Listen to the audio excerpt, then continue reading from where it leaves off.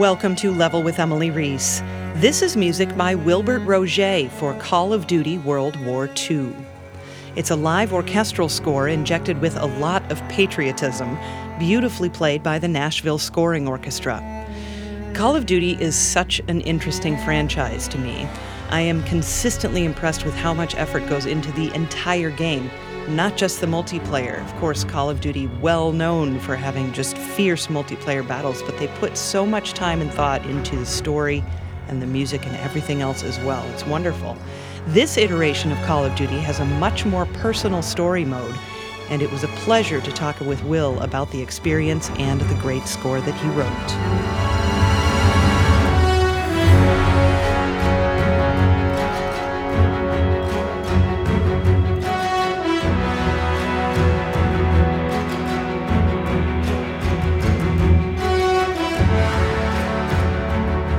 This is Call of Duty World War II. It takes place right after D-Day. It follows an American platoon, and they go through France, Normandy, they liberate Paris, they make their way into Germany, and then, to remain spoiler-free, I'll just say things happen. And then it kind of goes from there.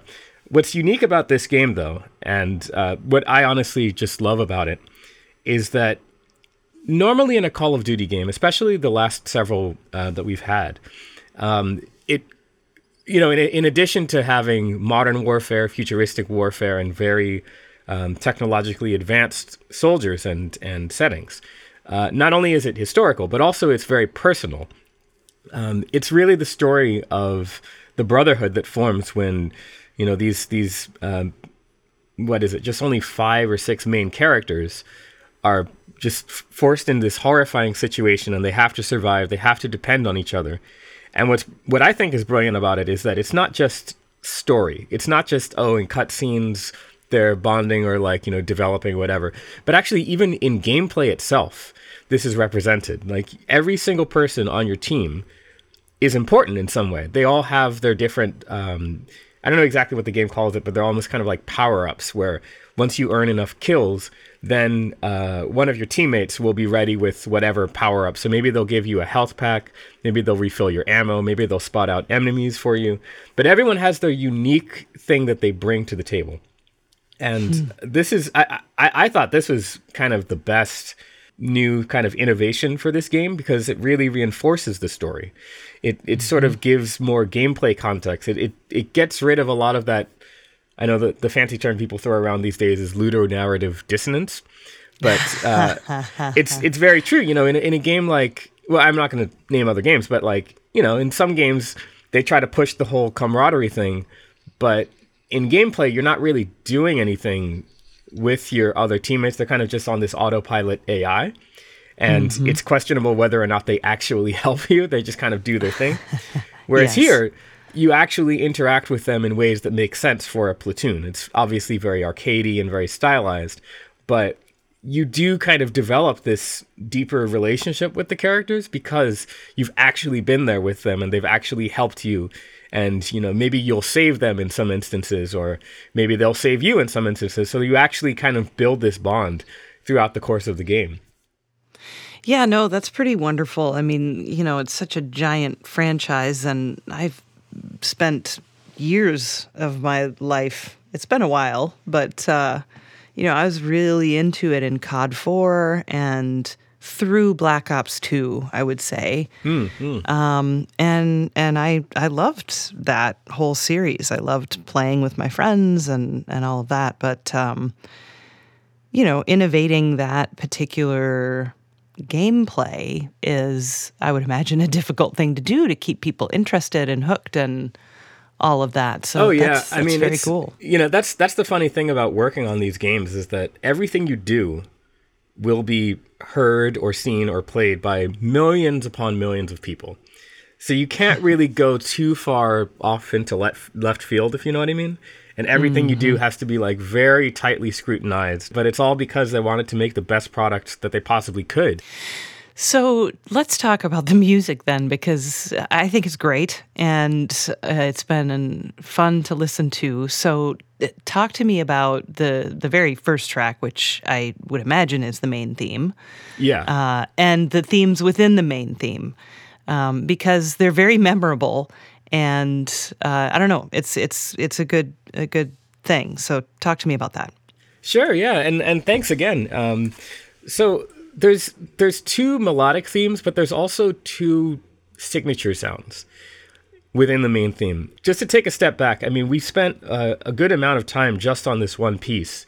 And the reason why is because in contemporary scores, there's a drive to have a lot of cohesion.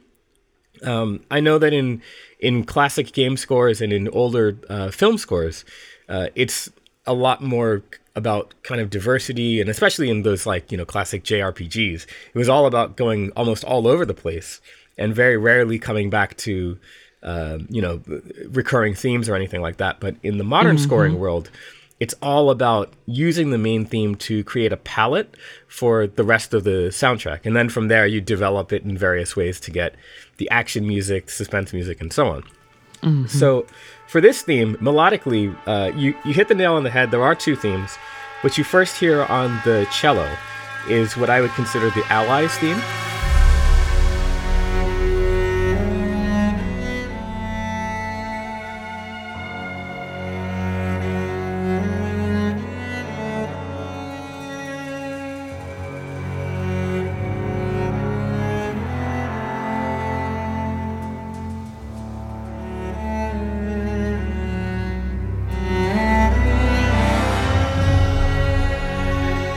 And that's that, sort of stepwise, da, da, da, da, da. And I use that throughout the score. Almost every piece, but like a majority of pieces use that in some way or another.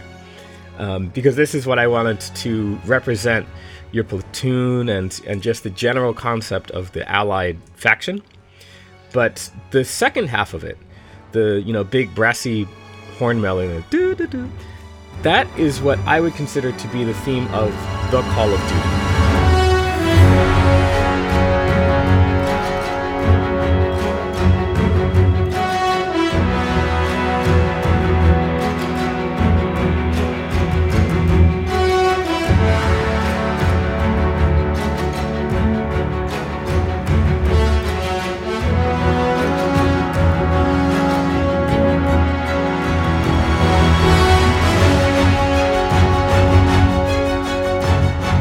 Just the idea, of in a broader sense that's not limited to World War II or to this story, but just like my impression of just this idea of being a part of something that's bigger than yourself.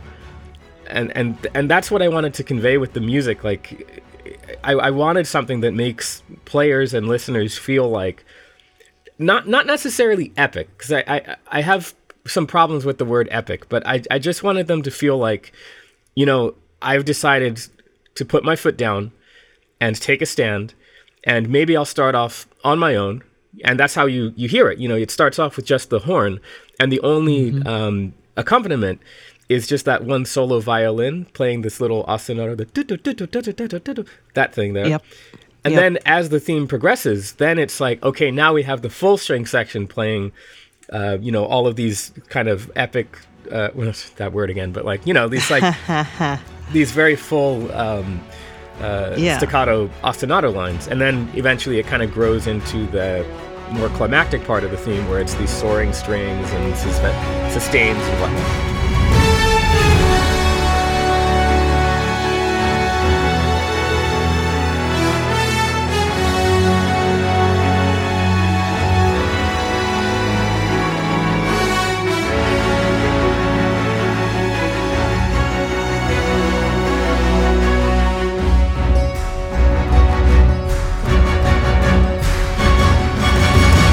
But that's what I wanted to convey, was just that more broad concept of, I've been called to serve and to be a part of something that's bigger than just me, just my own, what I want out of life or whatever. But instead, I want to be a piece of something that's, historical.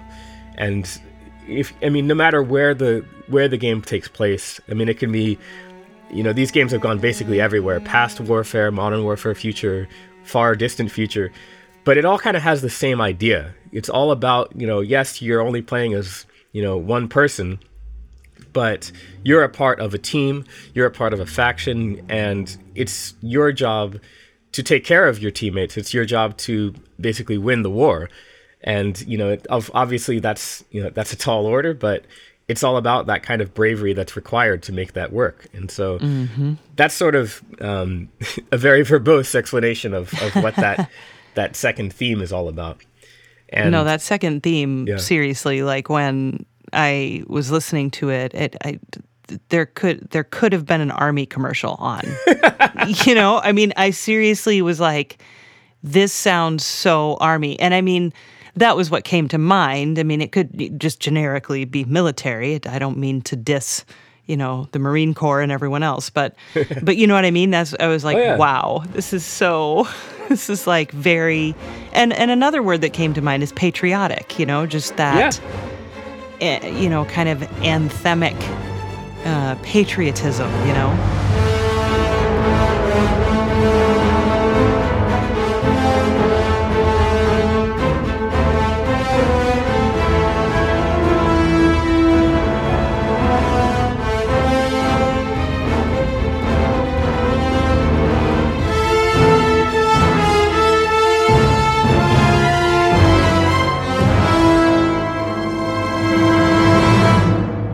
You also have the string players play with the back of their bow, which is col legno, right? Yeah, so funny story. They're not actually using their bows because I think that's just an abusive thing to ask a string player to do. Pencils or something? Yeah. I basically got a bunch of wooden dowels that are about 18 inches long, and I handed that out to the whole orchestra, and we said, okay, so we want you to do a couple things. Some of you should take these dowels, just randomly, whoever wants to do it, just take these dowels and tap the strings. Others of you can, just with your palm of your hand, just tap the body of the instrument. And then others, especially in the low strings, can tap the neck of the instrument so they get a little bit of string sound in there, the string slap. Unpitched, but just only getting the rhythm. And so we, transcribed the rhythm as we wanted it. And they just kind of did it. And that's actually what you're hearing in that first part of the chorus section with that, like I mentioned, the Call of Duty theme. That's actually the full string section doing all these taps and slaps and whatnot.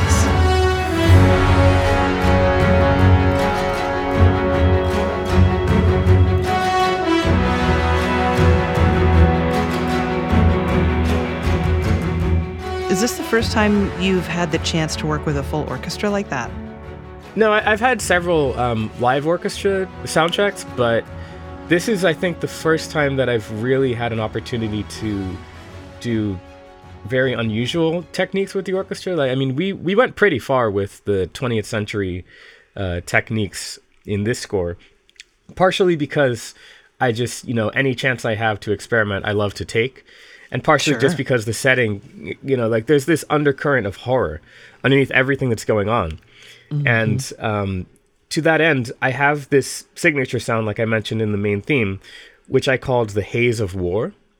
And that's just this idea of bluish gray blurriness. And any sound that I could come up with that would sort of subscribe to that feeling. This actually came from the art direction of the game. It has this sort of color filter over everything, this slightly desaturated and very metallic and, lots of film grain and film post effects thing. And I wanted to represent that within the music. So almost every piece that I've written, I would start with the orchestral elements, just orchestrating the piece. But then I would add in a lot of these quote unquote haze of war elements. So it might be things like, okay, instead of a normal string sustain, maybe we have some players detuning up and down by a quarter tone or doing really thick Penderecki kind of vibrato. Maybe we have them using a technique called overpressure, which is where you bowed the string a little bit too hard and too slowly so that it gradually devolves into almost like a distortion. And then they can control that, so they can very smoothly move in from the distorted sounds to a pure sound. There's lots of non-vibrato moments. There's lots of electronic synthesizer patches that I created that are incredibly subtle. You wouldn't really know that it was a synth, but it's also kind of subscribing to that hazy film grain feel. And then lastly, and probably the most significant, is I use a lot of what's called musique concrète, which is where you take actual sounds, like real world sounds, and you use that within the piece. So I had a bunch of sounds of World War II vehicles and artillery and weapons, and I literally just used them within the orchestra as percussive elements. We didn't use orchestral snare drums or very much orchestral cymbals, or there's no mallets as well. But instead, I'll use the sounds of like steam trains and explosions and tank sounds and whatnot. And I do a bunch of filtering and echoes and reverbs and whatever studio magic, but I kind of use them as a replacement for those orchestral elements.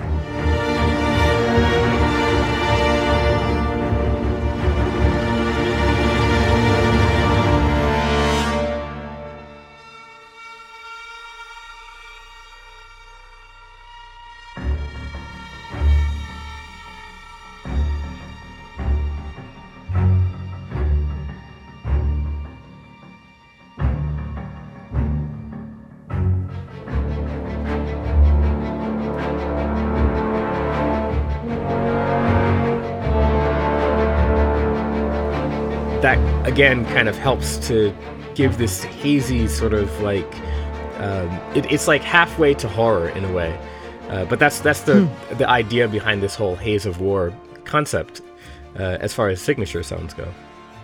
I also really liked all the brass, just all the brass. Loved all the brass. The horns were great. So talk to me a little bit about, I mean, I guess maybe you kind of did just because that's part of that whole patriotism or nationalism or what have you, just trumpets and horns and trombones and tubas. It was, but with a twist. So again, we didn't like the word epic for this score. What we decided was we need to kind of think smaller. We can't do the huge type sound. We have to still have the heroism and patriotism, but it has to be on a smaller scale. Like it has to have like a realism to it and a personal feel. And so, for example, there's no trumpets. Well, there's no trumpet lines in this score. We do have trumpets, but you would never know that because they're actually just doubling the French horns. They never have their own line. And, we recorded brass separately from the strings so that we could kind of work with them a lot tighter. It's an expanded low brass section. We have 6 horns, but the low brass is, I believe, 3 tenor trombones and bass trombone. No, 2 tenors, 2 basses, and tuba. And then in addition to that, we have low winds, but no high woodwinds. So again, avoiding that sort of epic fantasy kind of sound. And instead having, I'm going to screw this up, 2 bassoons? And then 3 bass clarinets, one of which is playing contra. Which you have a wonderful highlight of in The Shadow of the Mountain. Oh, yeah. I mean, once I found out that we were actually able to find a contrabass clarinet, I just said, I got to use this for something. Well, it's such a wonderful sound. And I hear it so rarely that after I heard it and I wrote down the question, and then I was looking back through, later, and I saw that it said contrabass clarinet, and I'm like, you better, to myself, make sure that that's not contrabassoon, because you hear that a lot more than you do contrabass clarinet. And so I made myself listen to it again. I'm like, no, that's definitely a contrabass clarinet. But I got a kick out of that. That was great.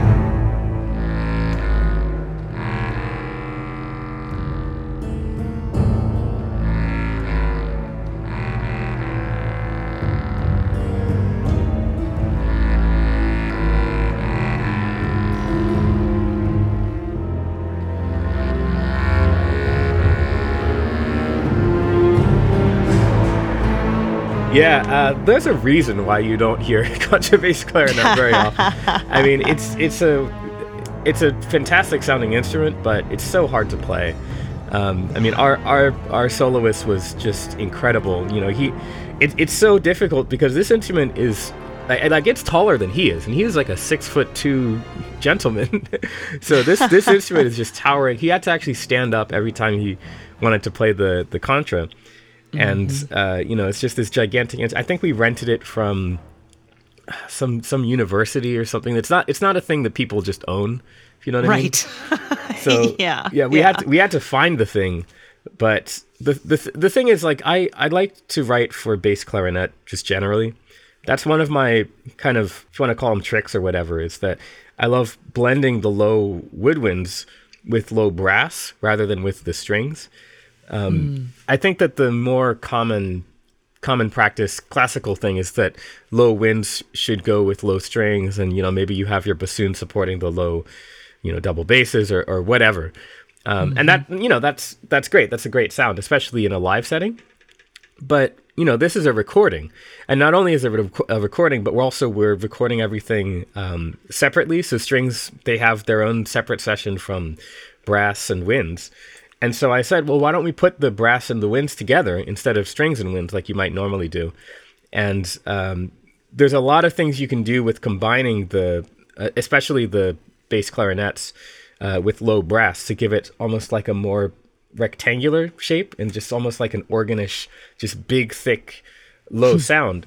But what's cool about the bass clarinet especially is that because it has such a warm and smooth tone, and they can play at really any dynamic range, you can do little fancy tricks. Like there's a lot of moments where I have these big, you know, people call it the Inception bois sound or whatever, but, you know, there's just these big low sforzandos. I don't use any synthesizer for it, and instead I just tried to make the orchestration a little more interesting and kind of almost hint at that Haze of War concept. And one of the ways that I'll do that is that, you'll have most of the trombones and the tuba just playing the note sforzando and then it kind of diminuendos. But what I can do with the bass clarinets is that since it's kind of a quieter sound, I'll actually have them playing a trill between the correct note and then just one note above it. And, you know, that kind of diminishes a little faster than everyone else, but it gives this sort of rasp to it. Like, you don't really hear it as a trill. It almost sounds like something you did on a synthesizer with like an LFO or something.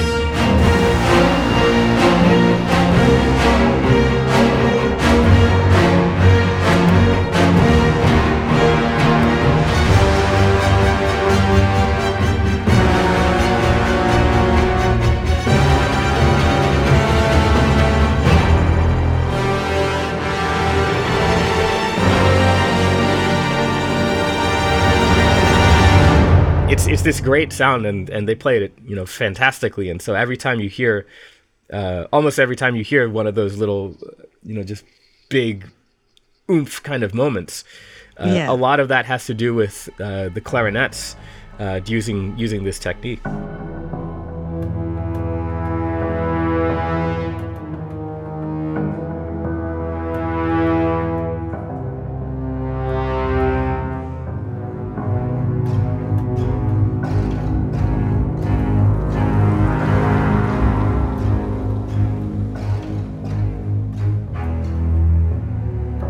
Did you have character themes then? It turned out that didn't make a lot of sense in context. When you have character themes, there's a tendency for it to sound a little too, again, quote-unquote epic fantasy or whatever. It just didn't quite work here because, again, you know, we have to get it almost as dark and gritty and realistic as possible. And it didn't quite work with that, especially because I only saw maybe 6 or 7 of the cutscenes while I was scoring the game. I only custom scored maybe 5 of them, and the rest the rest was just edited from various pieces in the score and some cinematic suites that I wrote. Cool. So it didn't really make a lot of sense for me to have like an ILO theme or like a Styles theme or anything like that. But instead, we do have themes for locations, interestingly enough. Sure. So I have, there's kind of three main ones. There's the urban combat theme, which is sort of levels like Aachen and especially Marigny.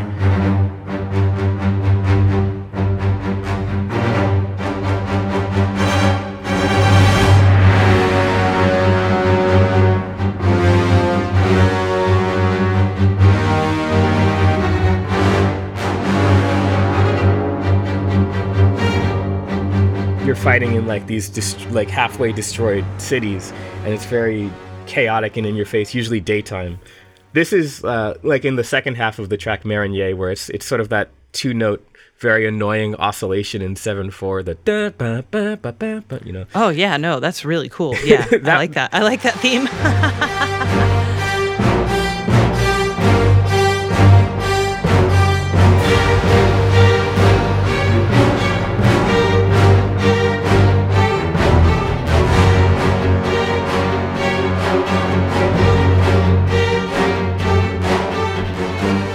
You hear that in Marigny. It comes back in Hill 493 later on in the soundtrack. And I also reference it in Cobra and the Hedgerow, which is sort of like a tank battle theme. And then there's the German winter theme. The winter theme is just it's this sort of oscillation that's all kind of minor seconds. The da da da da da da da da da, that kind of thing.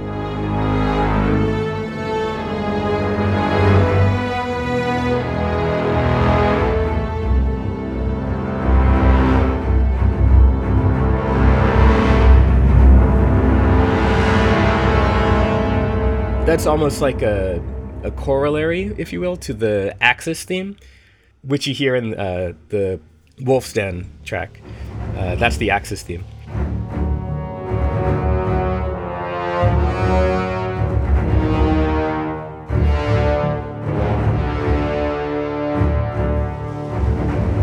And you hear that a lot in multiplayer as well. Whenever you're playing as the Axis, it always plays the da ba ba ba ba ba da, that kind of thing. Cool. And lastly, we had the Parisian Resistance theme. There's a whole level in the game where you don't play as the main character anymore. You actually play as Rousseau, and she's acting as a spy for the French Resistance, and going through this occupied sort of mansion compound in Paris that's now, you know, occupied by the Nazis who are planning, you know, whatever. And, you know, it's her job to go in there and sabotage them. And so I figured, well, first off, this is actually she's my favorite character in the game. I almost want her to have her own spin-off, because it's like, this is my, clearly, in my opinion, the coolest level in the whole game. But nice. I wanted something a little different for that, because the tone is completely different. I mean, not only is it a different character, but it's also like a social stealth mission. We had a few stealth moments in the game up until that point, but this is the first time that it's, you know, kind of like a hidden in plain sight type thing. So I wanted her to have, well, not her as a character, but like I wanted this situation to have some kind of a melodic treatment.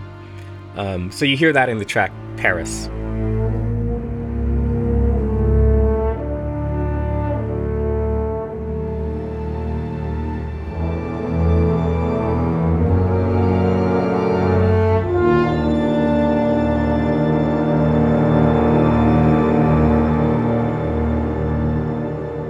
It's in the French horn, and it plays a few times. That whole thing.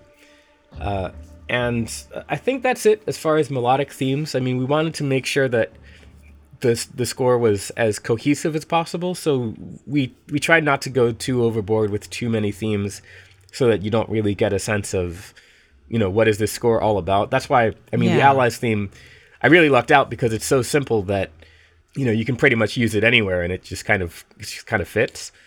I would imagine that they use some of your music in the multiplayer, or no? Oh yeah, the multiplayer is. Yeah, so that makes me think, you know, the location-based thing makes a lot of sense, because all of those maps are location-based, and then they can have, I would imagine they kind of maintain that cohesiveness that way too as well, yeah? Oh yeah, and in fact, I mean, you know, in the end, when they're scoring when the Sony team implemented the score, And when they were going through and spotting music for the campaign, they were actually a little bit more laissez-faire about it.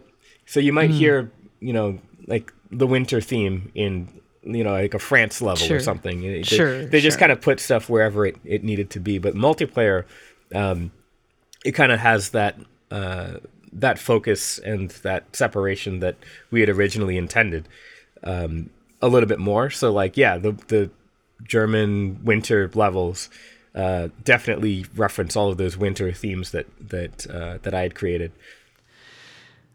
So how did you end up getting the gig? Did you demo for it? How did this work? Yeah, so this is kind of an interesting story. First off, I actually didn't really write any on-spec demos for this project, which is kind of, it's pretty crazy, honestly. Like that's sort of absurd, but there is a method behind the madness. So I had played Advanced Warfare, like a couple years ago. This has nothing to do with me trying to get a gig with them. It was just literally, I love cinematic games and Call of Duty. It's a great, it's going to sound weird, but it's a great series for adults because the campaigns are not terribly long and they're usually very action-y, fast-paced, and you can just drop in, drop out. Especially this one because it's all, mission-based. You can just play one mission and then, go back to whatever it is you need to do, adulting. And then, like tomorrow you can play another mission and, do your thing. But I played Advanced Warfare and I absolutely loved it. I mean, it's the first, in a way, it's like the first true next-gen Call of Duty game because they didn't have to carry the baggage of like, oh yeah, we also have to put it on, PlayStation 3 and Xbox 360. But it's like, no, it's no compromises, PS4, Xbox One. Let's just do what we really wanted to do all along. And they revamped the sound design especially. And that's really what got me. I mean, it's a fantastic sounding game. The musical score I thought was really nice, and the story was really good too. The characters were cool, and I just really dug the game generally. Like it had nothing to do with career or anything. I just really enjoyed the game. Yeah. And for whatever reason, a couple of months later, I thought, you know what? Why don't I just reach out to these guys? They're humans too. Whatever. I'll just say hi. So I found. I realized that an old coworker from LucasArts had worked with Sledgehammer on Modern Warfare 3. And so I figured, okay, well, maybe he knows some people. So he put me in contact with the audio director. And it turned out that the audio director had also played Lara Croft in the Temple of Osiris. So he actually had already been familiar with my music, and he wanted to talk to me anyway. So we met up at GDC. We had a nice conversation there. We kind of followed up every so often over the next few months. Apparently, what sort of got me the gig or whatever was that I had sent him a copy of my score to Star Wars First Assault, which is the first-person shooter from LucasArts. There was a final LucasArts game, and it didn't ever get released. But we had recorded the score with the London Symphony Orchestra at Abbey Road, and so it sounded it sounded great. I mean, their performance was outstanding. But I think what really sealed the deal was that the mood that I brought to that game. I mean, yes, it was Star Wars, but it was pretty similar to what we were doing with this one in that it's not, that game was not about the Jedi and the Sith and these, huge superhero romantic kind of, epic fantasy, but instead it was about the soldiers on the ground and, we're not vilifying either faction in that game either. So the Imperials had this sort of similar army strong kind of vibe to their music. And then the Rebels had a much more personal and, heartfelt kind of sound that incorporated a lot of world instruments and was very diverse.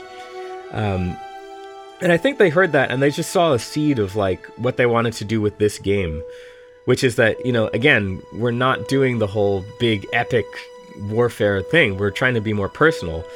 And apparently once I sent that in, they said, you know what, we're not even going to have demos. Let's just hire this guy and let's just have at it.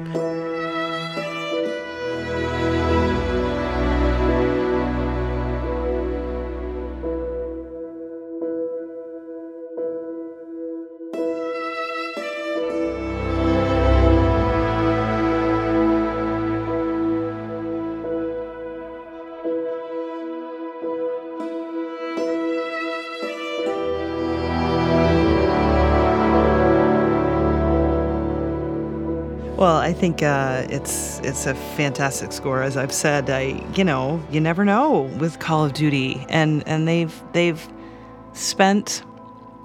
I wouldn't even say that that's true. I would say that this is what I would say about that. I think I'm always skeptical and I'm always pleasantly surprised. I think that they, especially Sony, because of, I think, Chuck and others there, Jonathan, and I think they feel so passionately about the music and that the music should be good. And, I think that there's just always this expectation that, oh, here comes another, bombastic whatever. And then they always hire these great composers that don't do that. And I think it's wonderful. So I'm glad that, one of them was you. Thank you very much. I mean, I'm not going to lie. It's a very tough act to follow. I mean, this is a series where, I loved Sarah Schachner's music, of course, on Infinite Warfare. But, before that, they had these gigantic named, literally Hans Zimmer I'm following up. Yeah. And Harry Gregson Williams and Michael Giacchino, of course, all these basically every huge name in Hollywood. Then it's like, okay, so we're gonna hire this kid from Philadelphia now.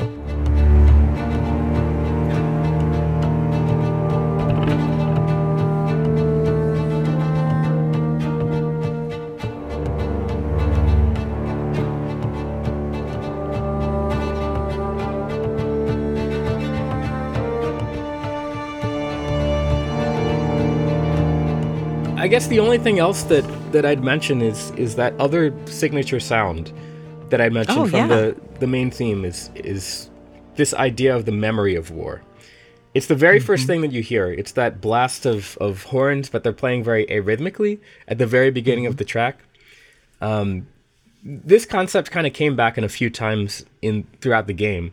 It's always this idea of we have a blare of trumpets or horns that are playing these horn calls, and it's a concept that has a lot to do with the story of the game, of course, because the protagonist Daniels is motivated by his older brother Paul being a war hero, and so it's that idyllic idea of the memory of this brave epic soldier concept. But what I thought was cool about that was that it also kind of harkens back to exactly what we're doing. It almost breaks the fourth wall a little bit, because that's what we're doing as game developers and as game players, is that we're celebrating the heroism, we're dipping back into history. Well, thanks so much for chatting with me. It was such a pleasure. Yeah, thanks for having me.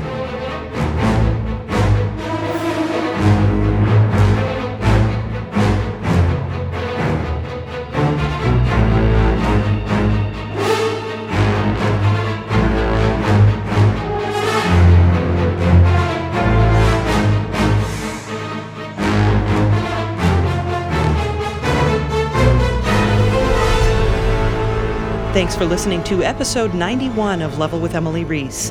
You can learn more about Wilbert Roget at rogetmusic.com and our website, patreon.com/level. There's a full playlist there, too. You may have noticed we weren't around for a while. We took a bit longer of a winter break than expected, but we are back, we're better, and we've got great interviews heading your way. Also, there's a convention coming up here in the Twin Cities. It's called VGM Con. It's happening the first weekend in March, and we hope to see you there, along with special guests Jason Graves and Disasterpiece. I'm Emily Reese. Sam Keenan is our producer. Say hi, Sam. You can follow us on Twitter and Facebook at Level with Emily, and learn more about us at levelwithemily.com, made possible by Adam Selvage at Tiki Web Services and composer Brad Gentle. Level with Emily Reese is a production of June Media, Inc.